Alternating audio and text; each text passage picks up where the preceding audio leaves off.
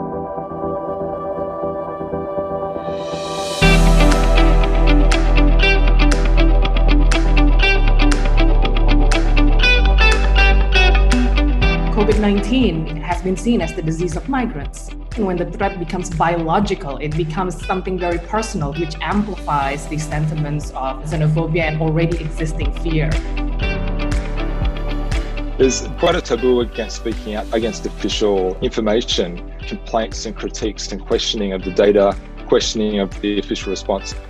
There is a real clampdown on criticism and much concern that, in fact, COVID-19 is being used as a pretext for narrowing political space for discussions that are critical.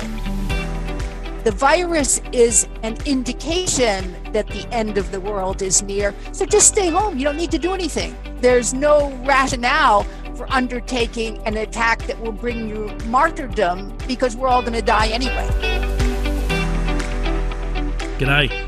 Welcome to this special edition of the National Security Podcast. I'm Chris Farnham, and this is the podcast that looks at the national security challenges facing Australia and the Indo-Pacific.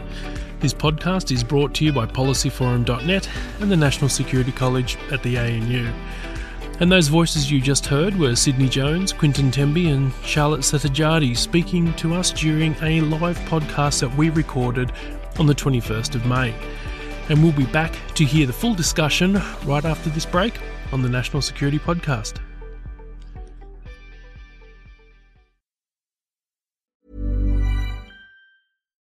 Millions of people have lost weight with personalized plans from Noom. Like Evan, who can't stand salads and still lost 50 pounds. Salads generally for most people are the easy button, right? For me, that wasn't an option. I never really was a salad guy. That's just not who I am. But Noom worked for me. Get your personalized plan today at Noom.com. Real Noom user compensated to provide their story. In 4 weeks, the typical Noom user can expect to lose 1 to 2 pounds per week. Individual results may vary.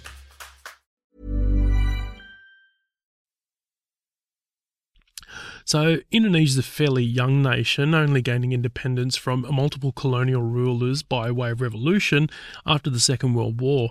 Since then, it's experienced coup attempts, tugs of war between great powers during the Cold War, which resulted in large-scale massacres throughout the country at one stage, and it's also experienced dictatorship and the rise of democratically elected leaders who, up until the pandemic hit, were guiding the country through a period of sustained economic growth. Indonesia is also an archipelago of anywhere up to 14,000 islands, which host numerous cultures and ethnicities, which combined with such a dynamic polity makes it a very difficult nation to administer. The impact of coronavirus has only made this task more difficult, with racial, economic, security and political tensions rising rapidly to the surface. And that's what we're talking about on today's episode of the NatSec Pod.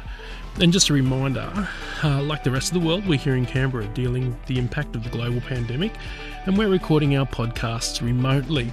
In today's episode, our guests are speaking to us from Singapore and Indonesia, meaning that the sound quality is not what you might be used to on this podcast, but we make up for this with high quality content instead. And we look forward to getting back into the studio in around about a month or so.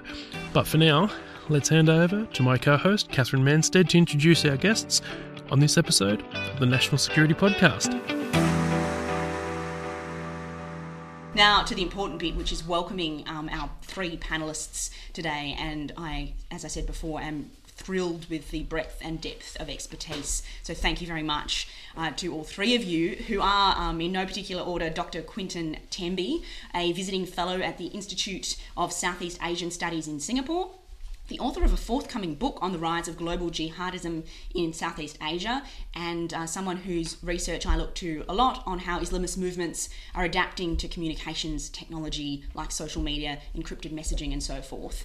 We also are honoured to have Sydney Jones, the director of the Institute for Policy Analysis and Conflict, who truly has had a very international career with postings in our region, but also London and New York, and previous roles with the International Crisis Group, and before that the Ford Foundation, Amnesty International and Human Rights Watch. And last but certainly not least, Dr. Charlotte Settajadi, who is an Assistant Professor of Humanities at the School of Social Sciences at the Singapore Management University, who obtained a PhD in anthropology from La Trobe here in Australia with a thesis that critically examines Chinese identity politics in post-Suharto Indonesia. So without further ado, I want to throw straight to our panel, and starting off with Quintin, perhaps to ask you to offer us some framing remarks today on how broadly Indonesia is coping with the COVID-19 crisis, and also how the health crisis is playing out in terms of national security in Indonesia, from the full panoply really of domestic politics through to extremism, disinformation, and of course how different political entities and actors in Indonesia are responding to the COVID-19 crisis. Thanks, Catherine, for the introduction, for having us, and thanks everyone for joining. Yeah, the current situation in Indonesia is, if I could sum it up in one word, it's confusing. In terms of the caseload with the infections at the moment, if people aren't aware of where Indonesia stands there, it's actually on the official numbers doing much better than many people anticipated. There's about 1,200 people have died of COVID-19. There's around about 10,000 infections on the last count. And this fits a pattern where there's been much less of an infection rate and indeed death rate around the region than generally, especially in places like Thailand, than we expected. But of course, the big problem is that no one really trusts those figures for a number of reasons. There seems to be undercounting or underreporting, and maybe even suppressing of figures because of the questions they might raise. So the big question above all of that is just how much bigger might the infection rate be? How much more widespread might it be? And how much higher might the fatality rate be than it actually is according to the official counts? The big question then, in terms of security, really is from President Jokowi's perspective, is trying to prevent any kind of unrest that's due to the economic fallout. What can be said about Jokowi's response? It was very slow. It's now really still marred by confusion from the top down. And what I see is, in fact, a much kind of a stricter and more stringent approach to things like lockdown and distancing, actually coming from the bottom up, from local level leaders. But the big risk for Jokowi is some kind of social unrest due to the economic fallout, and that's what he's seeking to prevent. And so that's why for a number of reasons, he's prioritized keeping the economy running over any kind of serious lockdown and attempt to stem the spread of coronavirus in Indonesia. Quintin, before I bring in the other panellists, just a quick follow-up there. What would you say the mood is like in the online environment in Indonesia? You mentioned that there's a lot of action happening at that local level. Is it people-driven? Is there fear and concern from the bottom up as well? Or what's happening in the online spaces? Yeah, that's coming from the bottom up. There's a kind of online Islamist influence sort of social media ecosystem, which has particularly come to the fore in a moment like this, where there's quite a sort of taboo against speaking out against official information. And so a lot of this sort of complaints and critiques and questioning of the data, questioning of the official response is being carried out online. But the problem is it's become sort of infected, I was going to say, with conspiracy theories, a lot of them revolving around China. And so one of the spaces to watch is really sort of anti-China sentiment as this potentially an issue that unites a number of different disgruntled sections of society. And we've already seen inklings of that happening when it's come to the issue of Chinese foreign workers. And there's these certain Belt and Road linked projects, mining projects, smeltering projects in the regions in Indonesia that seem to rely on Chinese foreign workers.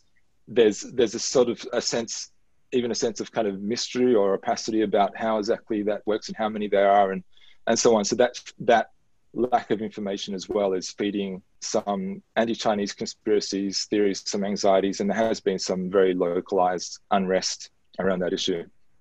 Thanks, Quintin. And we'll come to that issue of anti-Chinese sentiment in a moment when we turn to Charlotte. Before that, though, I'd like to introduce Sydney into the conversation and ask you a slightly different take on this, which is to give us an overview of how the pandemic situation is impacting the conflict in Papua and how we might expect different groups, particularly the Mujahideen of eastern Indonesia, to respond to that situation. Is this, in some sense, for extremists, a challenge, or is it an opportunity?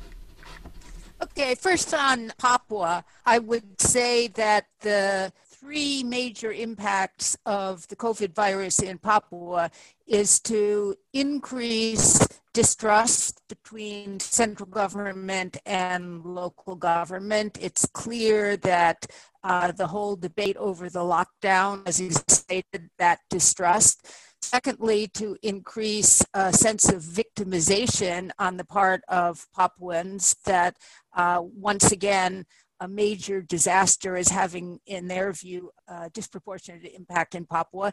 And the third is to worsen relations between migrants and indigenous Papuans, which is one of the major narratives in Papua, that they are gradually being displaced by non-Papuans coming in from other areas of Indonesia, particularly Sulawesi.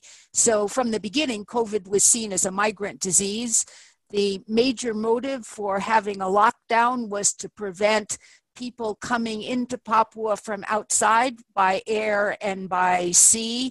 And there was a suspicion in Jakarta that the reason the governor wanted a lockdown, which he tried to persuade Jakarta to agree to, was because he wanted to prevent migrants coming in. And this is all in the context of major violence that took place in August and September 2019, and particularly an incident in the Central Highlands in Wamena, where there was a fatal clash and more than 30 people were killed, most of them migrants. This is the major context in Papua. I would add that we now have about 500 cases in Papua, and the majority, not the majority, but the largest cluster is in Timika, where the Freeport mine is, which has increased suspicions in Papua that Freeport is a carrier of all evil. But at the same time, the reasons that the numbers are so high there is because Freeport provided testing equipment. So there's been more testing in Timika than in anywhere else. And I think that's an important thing to underscore. As far as the extremists are concerned, I think what we've seen is that there are basically two approaches by the pro-ISIS extremists. One is that the kafir, the infidel, is being weakened by the virus, so now is the time to attack. And the second view is the world is coming to an end anyway. The virus is an indication that the end of the world is near, so just stay home. You don't need to do anything. There's no rationale for undertaking an attack that will bring you martyrdom because we're all going to die anyway.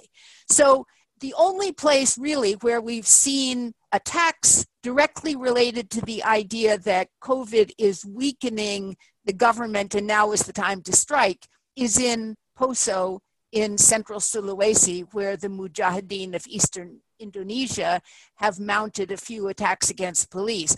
But you need to put this in perspective as well, because MIT consists of 14 people only.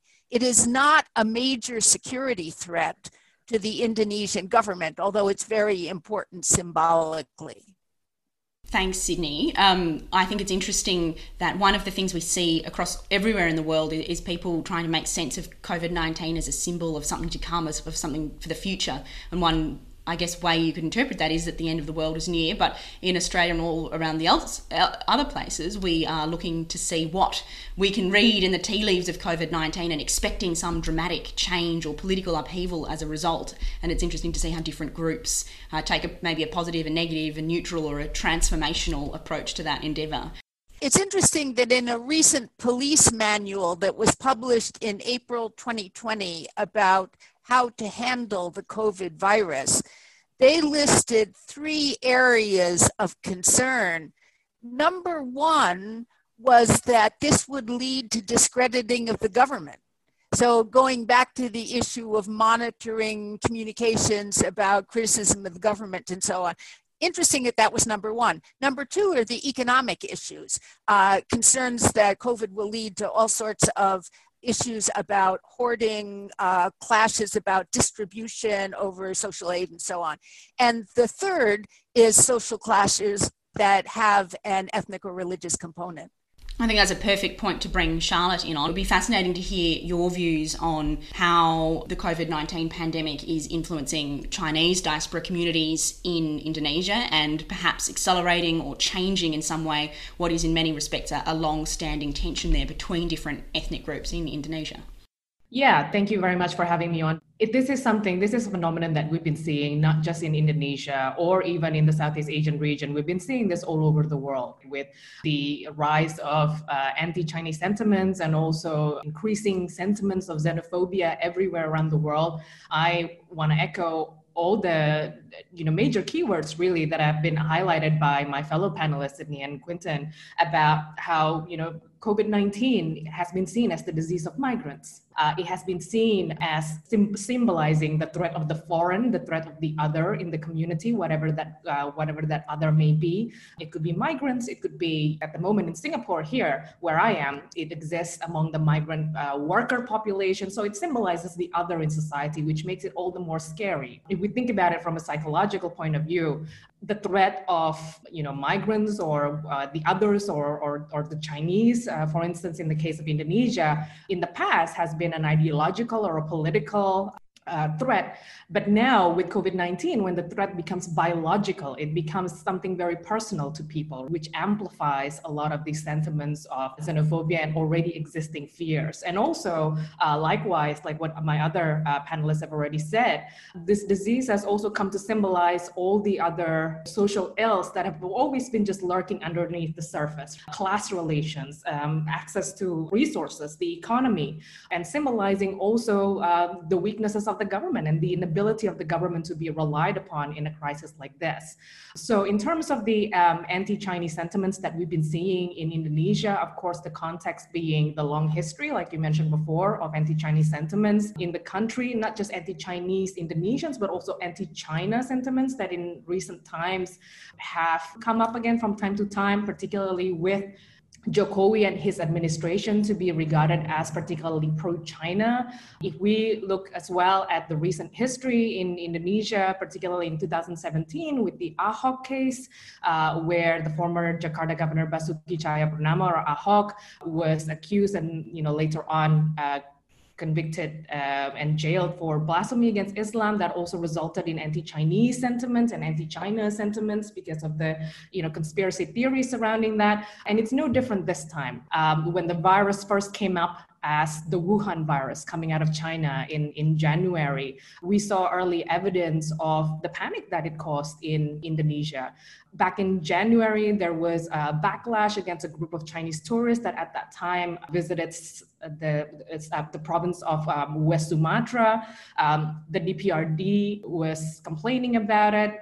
People were demonstrating to the DPRD or the local legislative assembly there about the Chinese tourists being there. More recently, earlier in May this month, we also saw a backlash against 500 Chinese workers that came to the province of correct me if I'm wrong, southwestern Sulawesi to work at some nickel and aluminum factories there. Southeastern. Sorry, thanks, Sydney. Yeah, and this again is a combination of a number of things, right? It's not just anti-Chinese sentiments, but it's also about the economy. For instance, one can understand perhaps the frustration that at a time when over 300,000 laborers have been laid off, and that's only from the formal sector, right? It could be twice that in the informal sector, plus millions of workers that have been told to stay home, a lot of them low-income workers, especially coming up to the Ramadan and Eid celebration at the end of the month. At the same time, Indonesia said that it's still committed to importing 500 Chinese workers and more Chinese workers in the future. This is the kind of stuff that also stokes anti-Chinese sentiments and fuel already existing anti-Chinese sentiments. And this is also reflected, and Quinton can speak more about this, in social media, particularly from the Islamist groups and those who are linked with the Islamic State. and from the more radical right-wing faction of society, as reflected in social media as well. So it is a genuine concern. Luckily, we've not really seen a physical manifestation about that, but I agree, it is something to watch. I think it's an example of how the Jokowi government has frequently been tone deaf that they could bring in 500 Chinese workers in the midst of all this. It's one of many examples.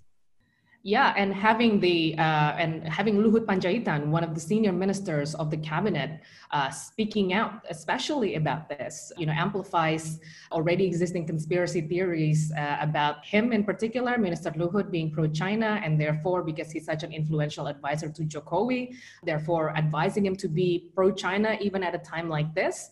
I agree with Sydney. It's tone deaf. It adds petrol to the fire, really. With the online space now, what we have is a situation where even when you have these small numbers of migrant Chinese workers, say 50 here coming in or 500 slated to come in somewhere else at these remote mining locations. In the past, maybe no one would have even heard about that. Now what happens is, and it's become a pattern, is someone will notice this, some sort of ordinary citizen potentially, and just snap a video of it, whether it's accurate or not isn't really the point. And then just upload that, and the opposition groups will make it go viral. There was also a concern that in the aftermath of COVID, especially after Lebaran, that a serious economic recession could lead to increased recruitment by radical groups. And I think it's important to underscore that where the recruitment is likely to take place is in groups like the Islamic Defenders Front, FPI, that has a big constituency in the urban poor. So not the terrorists, but the politically active hardline Islamists who have traditionally recruited from the people likely to be hardest hit. But there isn't a tradition, and there hasn't been a pattern of recruitment rising as a result of economic downturns among violent extremists. The first question is to Sydney, picking up on the end of the world narrative ideas we were talking about before, and it's from Nava, who says the Surabaya family bombers were motivated by the end of the world narrative. Do we think that the COVID crisis could lead to apocalypse predictions that might drive extremists to change their tactics, committing martyrdom rather than just adopting tactics of wait and pray? It's possible, but we haven't of the members of violent extremist groups who've been arrested having had the motivation to undertake attacks as a precursor to the apocalypse. As I say, clearly that was a factor in Sulawesi with MIT, but we haven't seen it so much elsewhere. I think, though, that one group that's worth watching is Jamaah Islamiyah, which hasn't been on our radar screens for a very long time. But from the beginning, they were far more strategic than any other terrorist group, and they could see the possibility of an opportunity for the Islamic Revolution as a result of COVID-19. And there is at least one faction of JI, the target of arrests in the last 2 or 3 weeks, that's been trying to stockpile weapons, although there's no evidence they have any particular target in mind at the moment.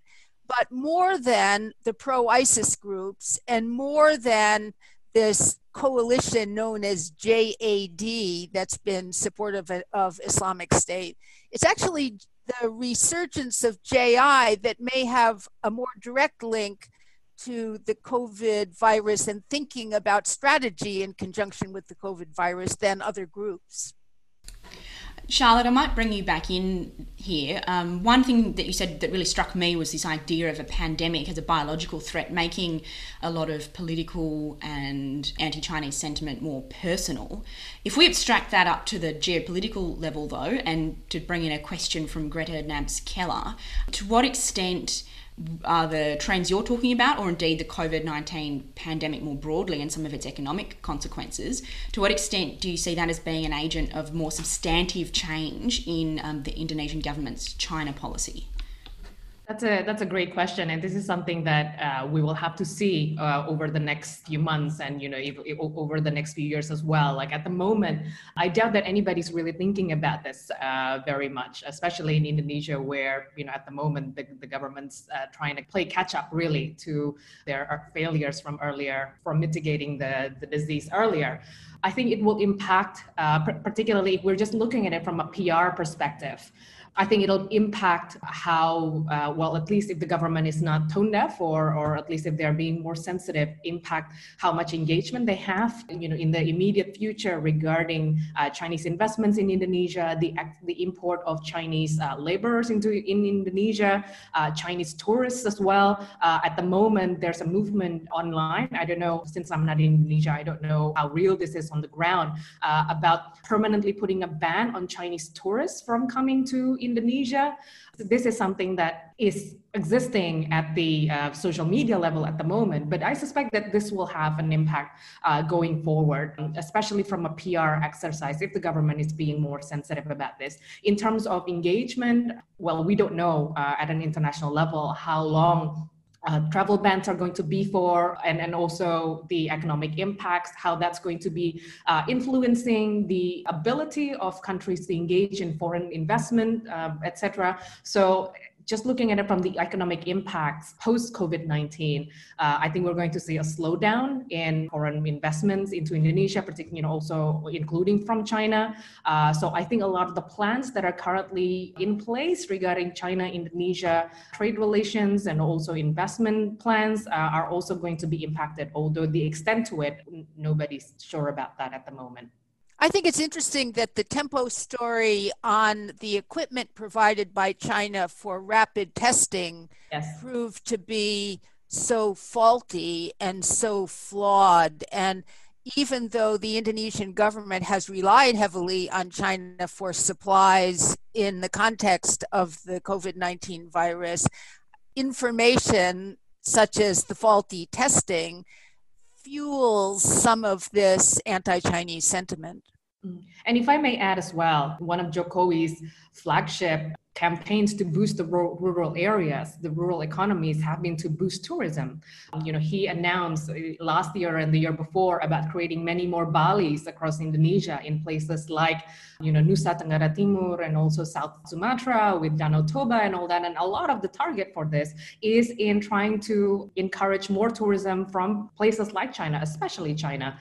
And this is going to be affected going forward, I think, especially because, the international situation and also domestic concerns regarding anti-Chinese tourist sentiments in these places where, I go back to the case of the West Sumatra province, where in January, the Chinese tourists came to West Sumatra. The governor of West Sumatra himself welcomed the Chinese tourists at the airport, with fanfare and everything, only for a backlash to happen a few days later by people who say, no, actually, we don't want these Chinese tourists in West Sumatra. So, this is another good example of, the dissonance between what is planned and what is hoped for at the government level, and also the reaction from the local communities, especially at a time like this. So we might take a quick pause here to top up our coffee mugs, but we'll be back to hear more from Charlotte Setajadi, Quinton Temby and Sydney Jones on COVID-19 in Indonesia right after this break on the National Security Podcast. Millions of people have lost weight with personalized plans from Noom. Like Evan, who can't stand salads and still lost 50 pounds. Salads generally for most people are the easy button, right? For me, that wasn't an option. I never really was a salad guy. That's just not who I am. But Noom worked for me. Get your personalized plan today at Noom.com. Real Noom user compensated to provide their story. In 4 weeks, the typical Noom user can expect to lose 1 to 2 pounds per week. Individual results may vary.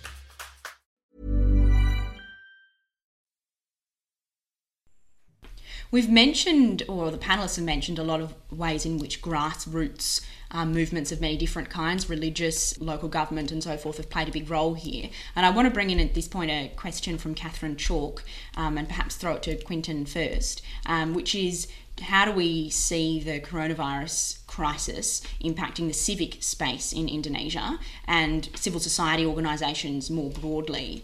Catherine says, do you think there's a concern that there'll be a rise in internal militarisation? And I might add to that too, where are some of the bright spots that we in Australia could be looking to Indonesia to learn from in terms of how civil society has mobilised to respond to the COVID pandemic in perhaps some positive ways as well? Certainly militarization is a problem, and I'm not the first person to notice that, most of the people in charge of handling the crisis at the top level have been military men, essentially. The scientific community has been largely sidelined. And so in the context of this sort of top-down confusion and mismanagement, some of the best initiatives seem to have come from the ground up, from communities, civil society groups organising food aid, for example. There are food shortages, people struggling to feed themselves due to unemployment. Some people are talking about a kind of a new class of poor now. The Indonesian finance minister recently mentioned that this crisis has wiped out the last decade of poverty eradication, taking Indonesia back 10 years. And so, one of the themes of the crisis in Indonesia, which mirrors themes elsewhere in the world, I think, is that the local community has been where people have turned. And for food support, even for issues like arranging quarantine for people travelling to prevent cross-contamination, a lot of that's been mishandled by the central government. There's actually, in certain places, in certain villages, in certain districts, being managed quite well by local authorities and local civilians.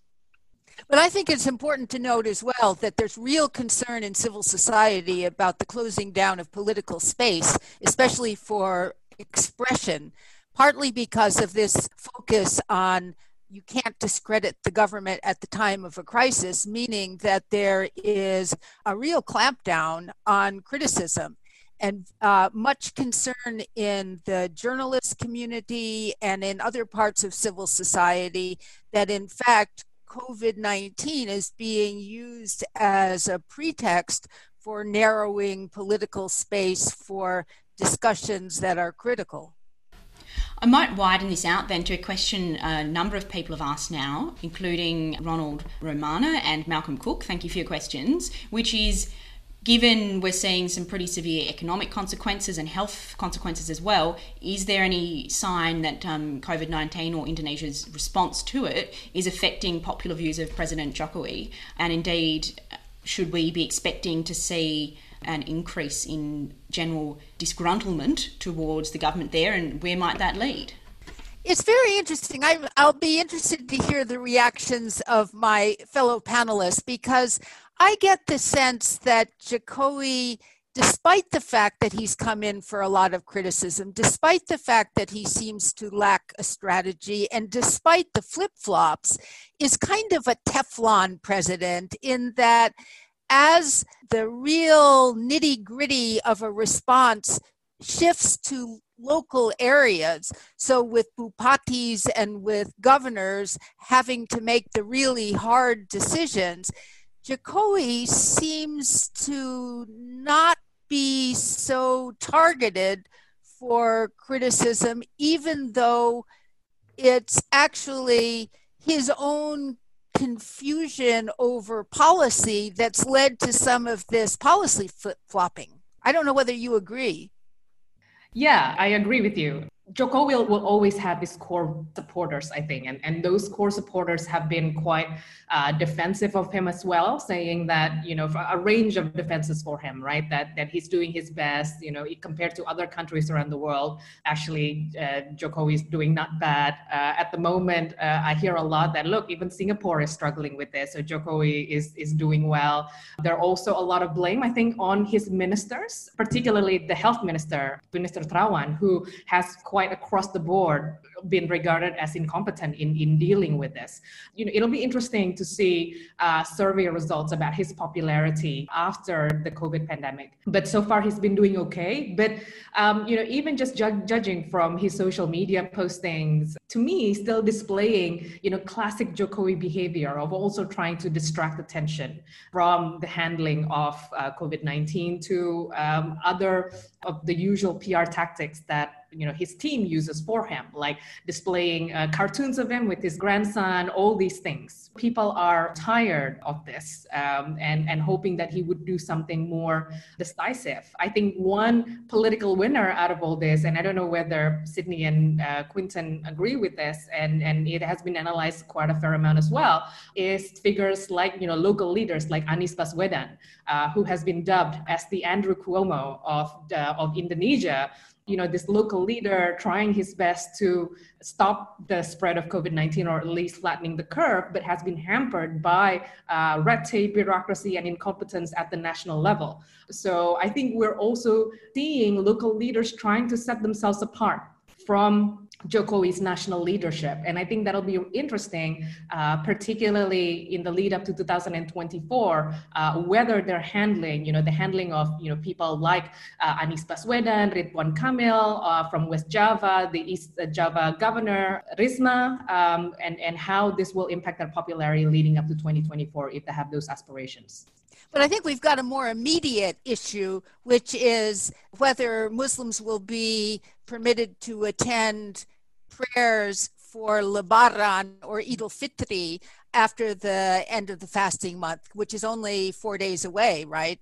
And there's been this give and take about whether the social distancing regulations will stay in place or whether they will be lifted. And some of these same governors and local officials who have been resisting government or who have been protesting government inaction are now responding to local pressure to open up so that people can gather for the Eid festival as they have in the past. So it's as though the local to political pressure on the ground.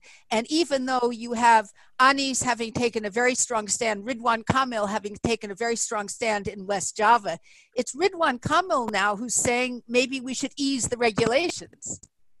There's really a patchwork of responses, isn't there? The worst case scenario is, I think, that the Eid al-Fitr is a kind of the second big religious event during the pandemic era, as it's sometimes being called in Indonesia, after Chinese New Year, that just really accelerates the spread because it involves high sociality, high mobility, lots of people engaging in mass gatherings, and we're learning more and more about the importance of these super spreader events to how this virus is spread around the world, which Sydney has recently written about. So that's the worst case scenario. And so what we're seeing is, I think, politicians don't want to get on the wrong side of this issue, and so they're just hedging. So you're getting a kind of patchwork where some authorities are saying you can have congregational prayers for Eid, some are saying you can't. The Religious Scholars Council is not so bold as to actually prohibit it. So I think it's just going to be, everyone to themselves.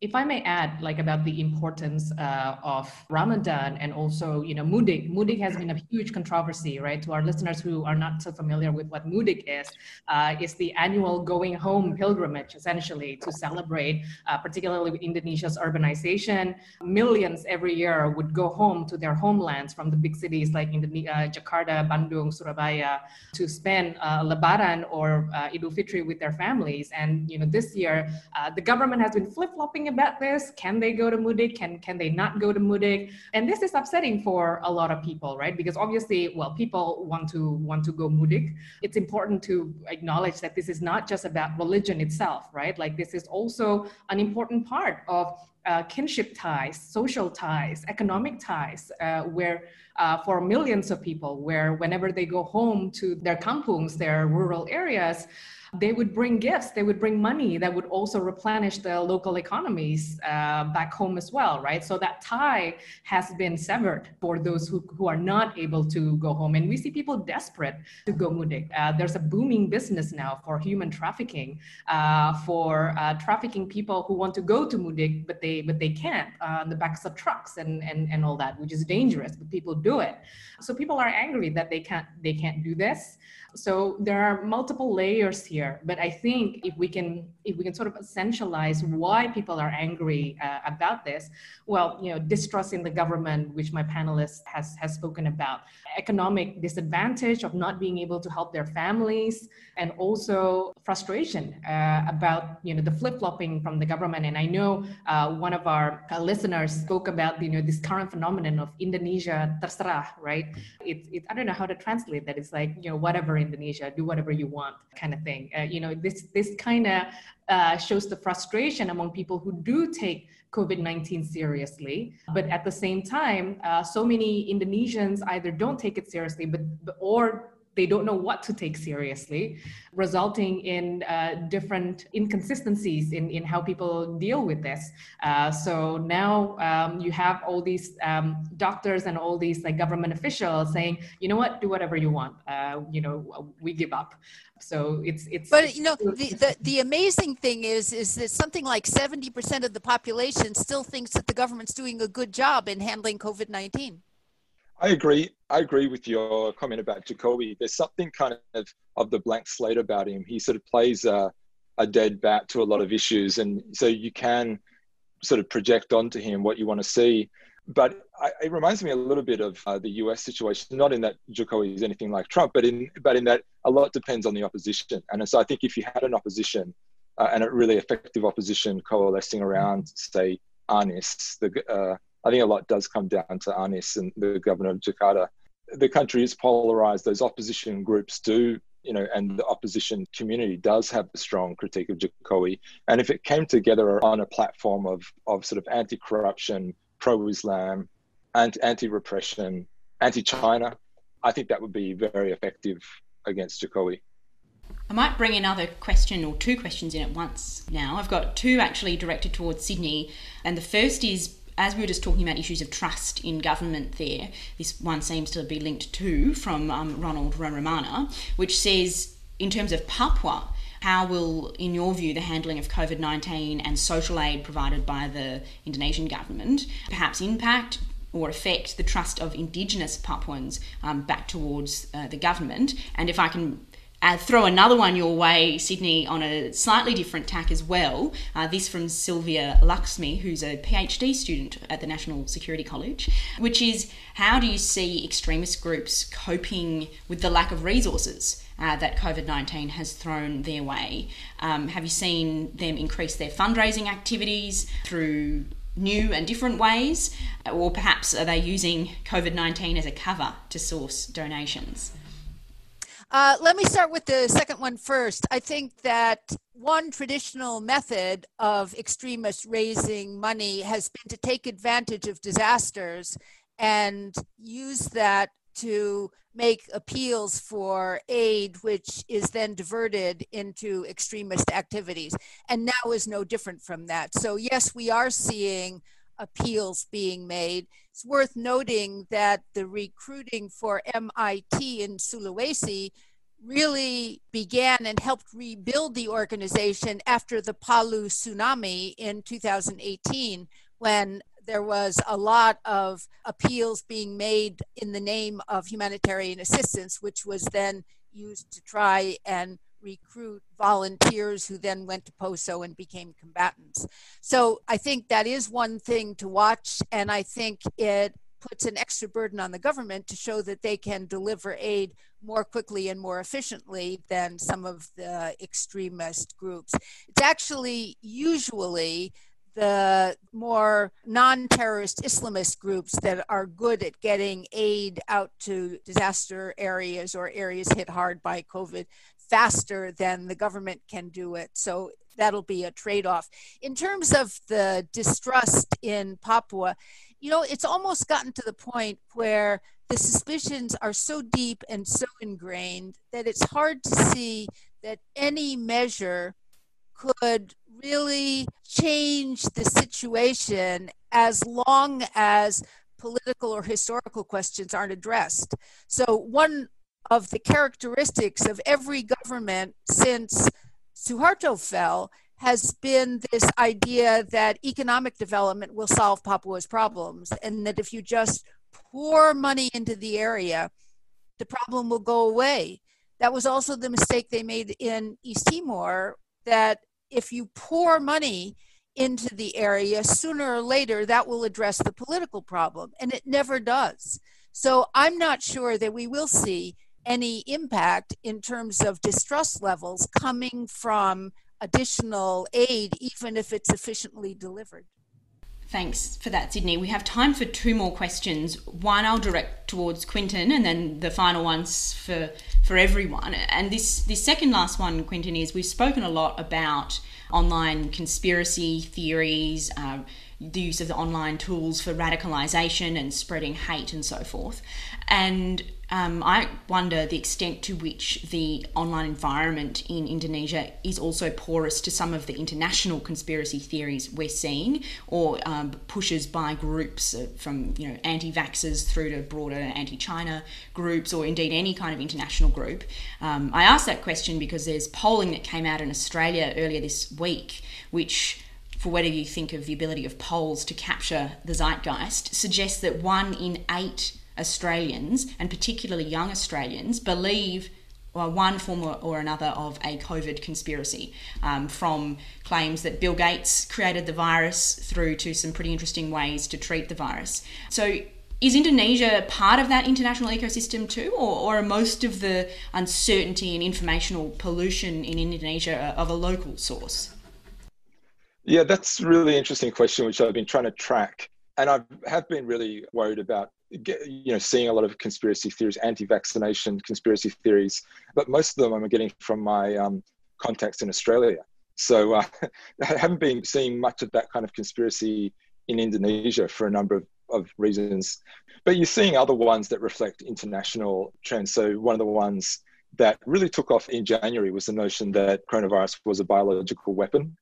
And so I've been tracking that through, and that's sort of steadily risen across time in response to, for example, that idea, first I could find, was floated by Steve Bannon, the former chief White House advisor, Svengali to Trump, and people in his circle of China hawks in DC. When that was floated, that very quickly went through Indonesian networks and even was picked up by the mainstream media. And then, of course, there's aspects of that have actually even been picked up by the White House itself when it's starting to talk about labs being involved in the origin story of coronavirus. So that's certainly a narrative. I haven't seen it lead to any changes on the ground. It's just out there, as you suggest, polluting the informational environment, making it still harder to figure out what the best advice is and what's going on. And yeah, the second one I think that's maybe gathering steam now is this complicated conspiracy theory involving Bill Gates. And Bill Gates is actually, I think it's the Eichmann Institute, which is this sort of quasi-governmental peak epidemiology research institute in Jakarta that's seeking to partner with Bill Gates and I think it's Sinovac, a Chinese company, to produce a local Indonesian vaccine. So, of course, there's kernels of truth like that can be ammunition for conspiracy theorists. Thanks, Quintin. That brings us to our very last question, which is broad in scope for everyone. And that is, it's a double barrel coming from an amalgamation of a couple of questions, including one from Marsha, which is, how do we see these short-term impacts on Indonesia's security playing out longer term? In particular, one for Indonesia's place in the Indo-Pacific and its relative power to other players in the region, and two, for Australia, what could be some of the flow-on effects of the situation in Indonesia? And I'd also frame that backwards, the situation in Australia, how could that affect Indonesia, and how do we need to be thinking and planning for both of those potential longer term changes?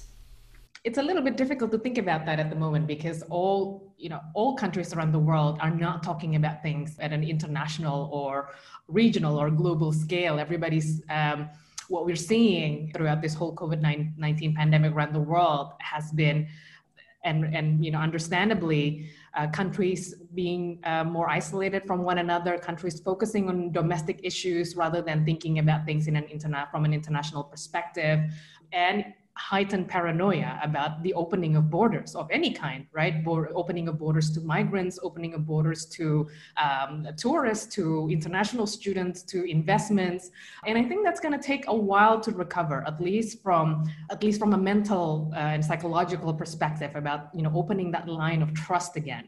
And especially perhaps if we think about relationship between Indonesia and Australia, how quickly, tourism relationship can open again. I think it'll take a while, at least until next year, before, if things go well, before Australians start coming to Indonesia and particularly to Bali again. The Balinese economy has been suffering greatly from the loss of tourists, not just Australian tourists, but tourists in general. Also, I'm thinking about the potential effects in terms of Indonesian students studying in Australia, and a lot of Indonesian students study as international students in Australia. So that relationship is going to be impacted, especially as the Indonesian economy suffers from the fallout of this pandemic. And in terms of international corporations, it's hard to imagine at the moment. One would hope that it would increase greater cooperation, especially in terms of aid, in terms of cooperation for mitigation efforts, and also perhaps in the search for a vaccine. Particularly, we think about it because Indonesia is so close to Australia. Whatever is going on in Indonesia, and if there's like a large-scale outbreak, even more in Indonesia, that's inevitably going to affect Australia's security as well.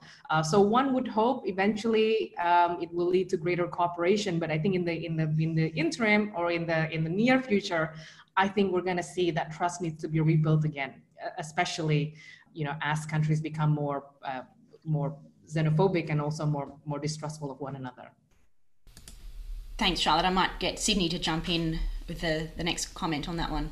Yeah, I just think that it's true that cooperation has taken a blow.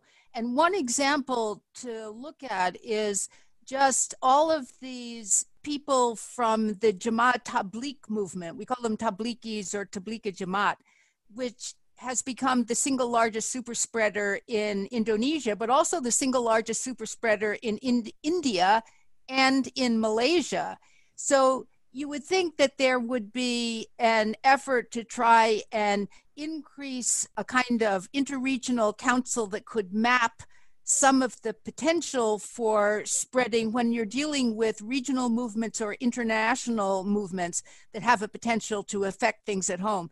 But the fact is, the whole process of identifying nationals from Indonesia in those countries and making efforts at repatriation when there were high levels of suspicion in the community more generally has meant that it's actually harder to cooperate than it would be otherwise, even when you have a very strong rationale for doing so.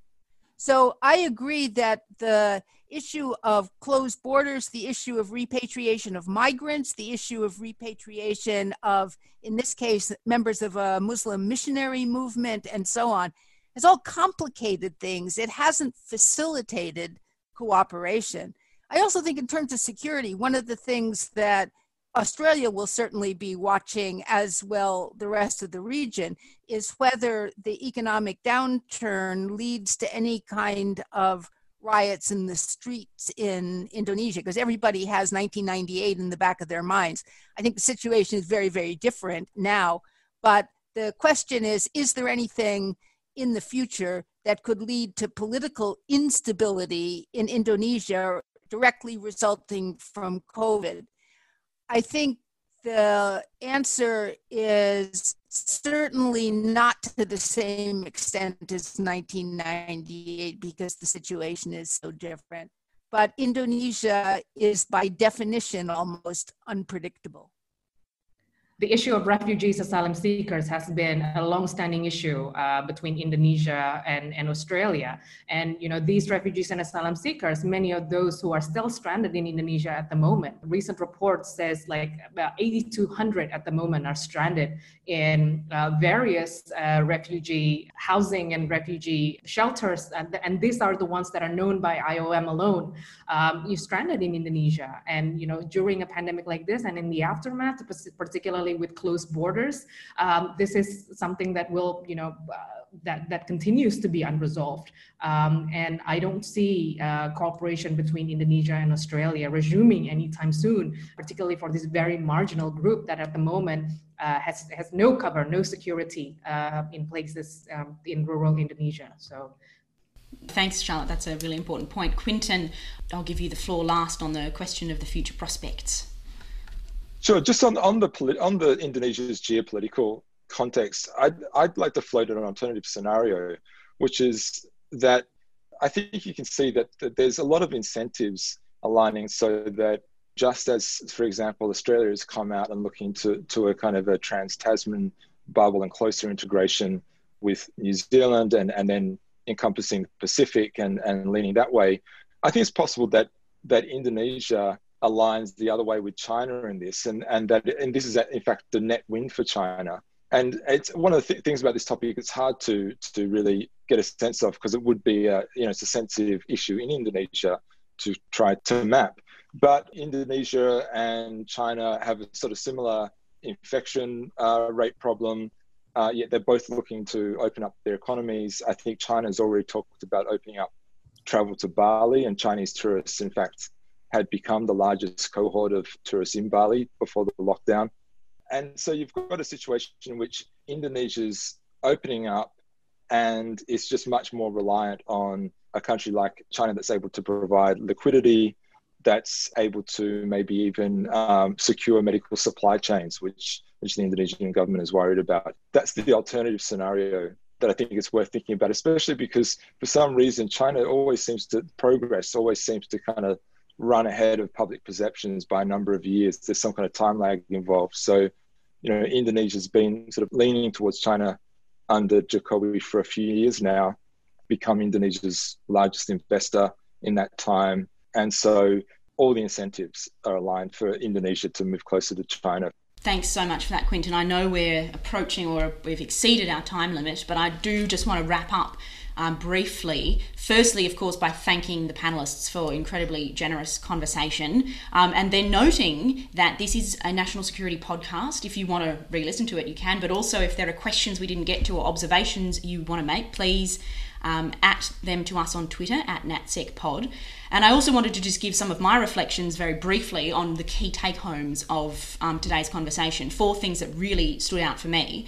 The first is the notion of President Jokowi as the Teflon president. I think that is fantastic. The second one, a bit more seriously, is on this notion that as we see cooperation backsliding around the world and borders closing physically and metaphorically, it's also the case, as Charlotte said, that no country is an island, even though Australia and Indonesia are clearly islands. But metaphorically, we are not islands. We are very close together, and whatever happens to our nearest neighbour will very much impact Australia, and that's something we will be thinking about in the coming months ahead, I'm sure. The third thing is the way in which crises get mapped onto our existing prejudices and existing concerns. We tend to make of a crisis whatever we want to make of it based on our political beliefs and values and biases. And so in that sense, again, Charlotte, your idea of saying that COVID-19 has become a migrant's disease is perhaps one way to characterise the pandemic, but of course stems from things that were long pre-existing. And then the final thing, I guess, Sydney, is your comment that Indonesia is unpredictable, which maybe for some looking for futures foresight and analysis is scary. But I also think it points up the opportunity here for actors to take agency over this future, and also points to us as participants in this webinar how grateful we are for the expertise of people like all of you to help us navigate this uncertainty and continue to understand and continue to update our, analysis of the situation in Indonesia. So once again, in ending, thank you very much. I know you've been very generous with your time, and it's extraordinary to have such a breadth of expertise and from very different geographic locations as well on this online forum. So thank you. That's a wrap for this podcast, and we look forward to talking to you all again soon. And thanks all. Thanks, Catherine. Thanks for having us. Thank you. Bye. And a big thanks to Quinton Temby, Sydney Jones and Charlotte Satajadi for talking to us today on the national security implications for Indonesia from the coronavirus pandemic. And thank you as well to my co-host Catherine Manstead for her silky smooth facilitation of that discussion. Hit us up on Twitter using Apps Policy Forum or at NatSecPod, just as Miss Jack X and Kate Sinatra did last week, if you have any comments or feedback. You can also join our Facebook group at Policy Forum Pod, or you can go old school and drop us an email using podcast@policyforum.net. So thanks very much for listening to today's episode, and just as a reminder, as our cities and communities are starting to open back up after getting a hold of the spread of infections, now is the time to remain super vigilant, keeping up the social distancing, continuing to wash your hands, wearing a mask if you're in a high-risk area, and keeping a lookout for those that will continue to need support from the community around them. I don't know about you folk, but I'm not a big fan of having to scuttle back into my house for another couple of months because we didn't manage the downward slope of this thing properly. So stay safe, thanks for listening, and we'll catch you on the next episode of the National Security Podcast.